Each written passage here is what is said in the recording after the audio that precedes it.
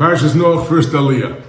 The Torah tells us the world is going off the rails. People are immoral. There is no structure in society. It's falling to pieces. Hashem picks Noach. Noach has found favor in his eyes. He tells him that he's going to destroy the world. And he and his family will be saved. Now, he has to build a teva. He spends 120 years building this ark.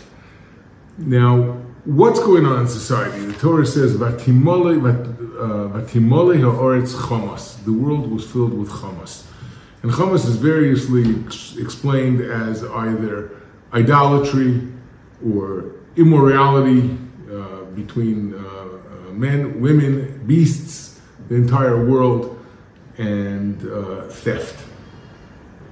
Now, it's interesting. Rashi says that the whole ultimate decree was on gezel, theft.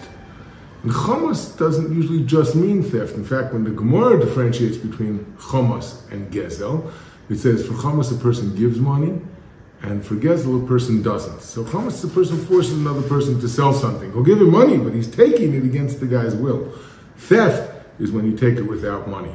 So the Torah calls it chamas, and Rashi explains that it's gezel. In particular, that's what things were sealed. That's why the destruction was determined that it has to happen now, because the world was filled with gezel.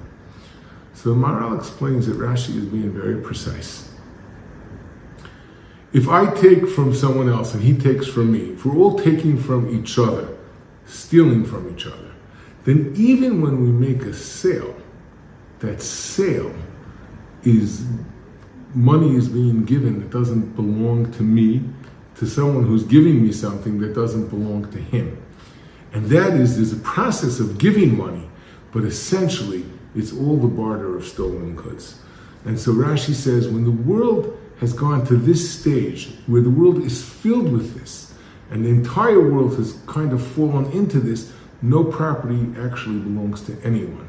So it's all theft, even when it looks like it's okay. And society cannot be maintained when nothing is as it seems. And as a result, the Gzar Din was signed because society was filled with theft.